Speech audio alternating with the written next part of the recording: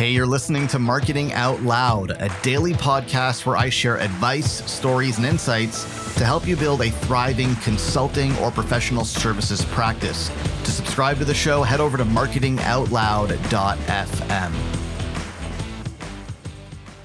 Bit of a sobering and borderline morbid reminder for you today. Over the weekend, one of my father's good friends passed away. He'd been battling cancer for a while, I believe, and he passed away. And this is somebody who, I grew up with. We were close family friends and played with his kids, and I've known him for all my life. I mean, he knew me when I was born, and was a close friend of my father's.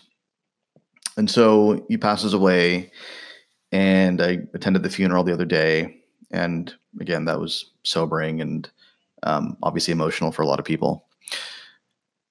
And the thing that I couldn't stop thinking about was my most recent interaction with him, which unfortunately, shame to admit, was less than ideal. He had called me for something, and I didn't call him back. He left me a message. I didn't call back. And it wasn't because there was obviously no ill intent or anything like that. He had a question, and I didn't necessarily have the answer to his question. So I didn't call back, and I eventually forgot. And that was the last interaction or lack thereof that I had with him. And, he's a great guy, so I'm sure he never took it personally or didn't mind. It wasn't a big deal in his mind, but it definitely stuck with me as I was at the funeral and we're at the graveyard, and I'm watching his casket get lowered into the ground. And I'm thinking to myself, boy, it's really the little things that matter, isn't it? It's really the way that you make people feel that matters. I'm sure he doesn't feel badly about it, but what if he did? Or what if somebody else did? And what if you have an interaction with somebody that they don't feel terribly good about? They didn't like the way that you interacted with them, or they didn't like the exchange. And then what if that's the last exchange you have with that person?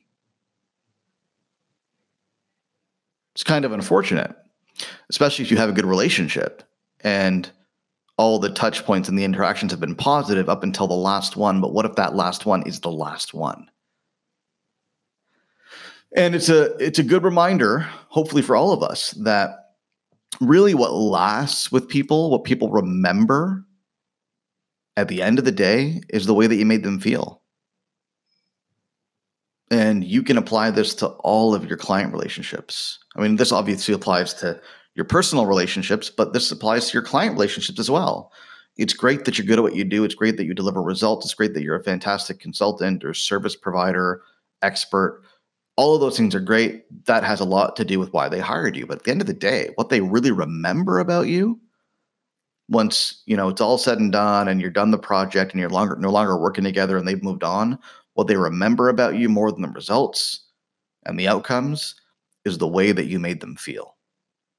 That's the thing that sticks.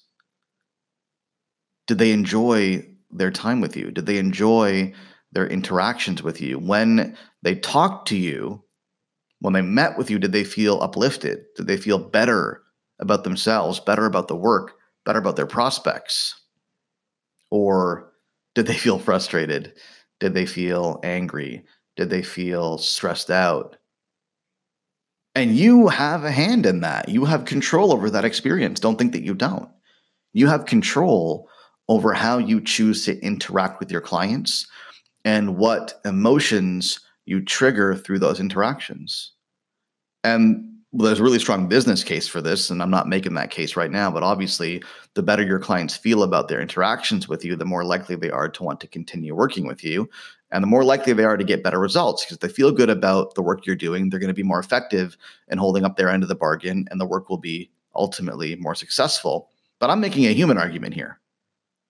What they'll remember about you when all is said and done, years later, when the results are no longer terribly meaningful or memorable, What they will remember about you is the way that you made them feel.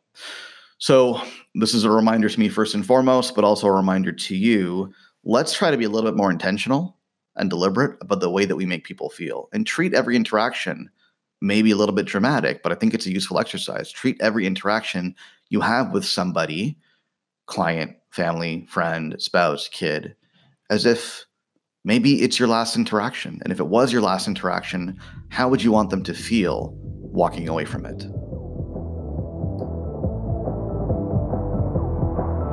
Hey, thanks for listening. Do me a favor. If you like what you hear, go on iTunes and leave us a rating and a review, because it helps more people discover the show. Thanks so much.